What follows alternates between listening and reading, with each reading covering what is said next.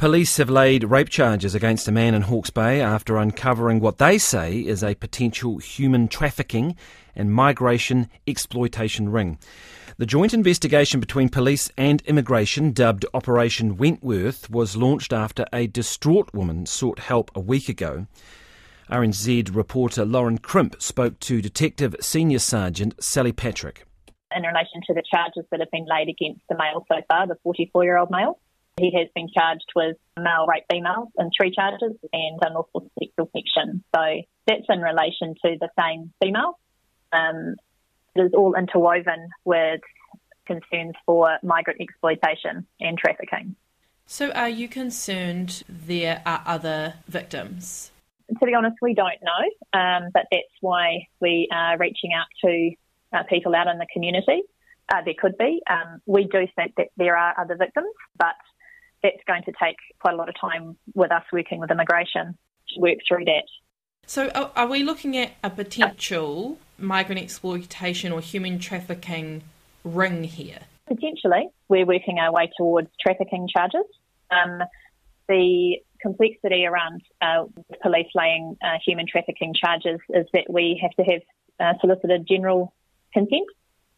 So we have to submit a report through to the Solicitor General in order to lay trafficking charges. So that's just going to take some time. But once again, that's why we are reaching out to any victim to get in contact. That was Detective Senior Sergeant Sally Patrick talking to RNZ reporter Lauren Crimp. Now, let's get some reaction from the Migrant Workers Association spokesperson Anu Kaloti. Kia ora, Anu. This particular case, I mean, in general, your reaction to this? Kia ora, Corin. In general, it's shocking, and then we're quite disgusted that things have fallen to an all new low. This is quite shocking in Aotearoa. Yes, well, we heard Detective Senior Sergeant Sally Patrick there saying there was the potential that this could be wider. How worried are you about what is going on in New Zealand when it comes to migrant exploitation?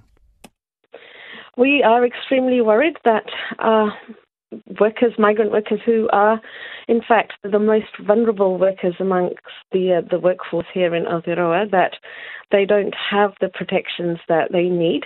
And over the years, these kinds of, or our suspicions that things would fall this low over the years, we have been highlighting time and time again, and other organisations and unions as well have been trying to make the governments alert and aware of this. And it's unfortunate that it's come to this, and victims have had to go through things like rape and have had to human traffic for some action to be taken. We only hope that the new immigration minister will act faster. Being a woman herself, we hope that she'll be able to empathise, sympathise and make some policy changes so that we don't have this kind of horrendous incidents taking place in the future. Indeed. What do you think has been happening over the last couple of years? We've obviously had some fairly extraordinary times when it comes to the settings around our borders. With COVID, there's been a big surge. And then are we seeing the problems that we're seeing, have they been exacerbated over the last couple of years, or do you believe there were systemic problems already in place?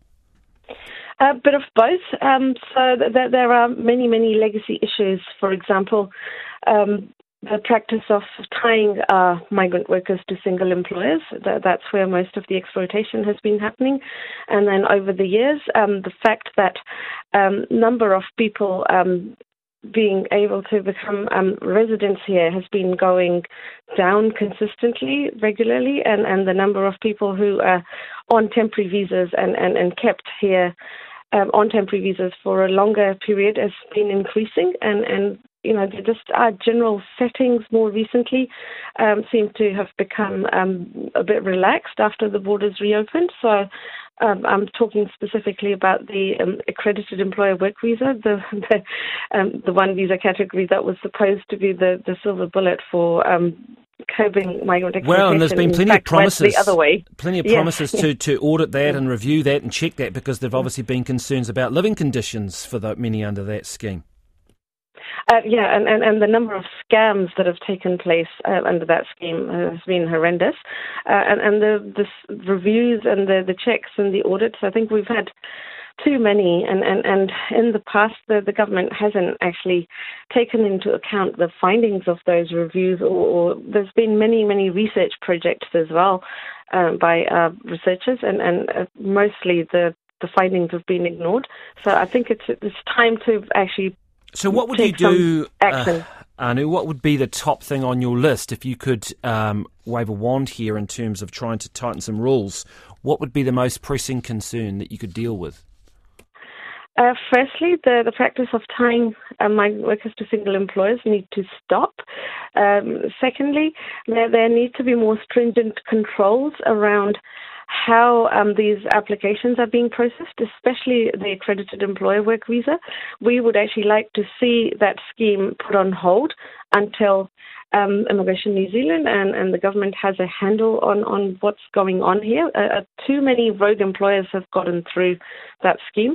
And finally, I think our immigration settings for pathways to residency need to be reviewed and looked at. And there's still this narrative around higher skilled migrants and high quality migrants, whereas every person in the workforce brings skills, and their skills are to be respected and to be rewarded with equity. So our pathways to residency still need a lot of work. Anu Kaloti, thank you very much from the Migrant Workers Association.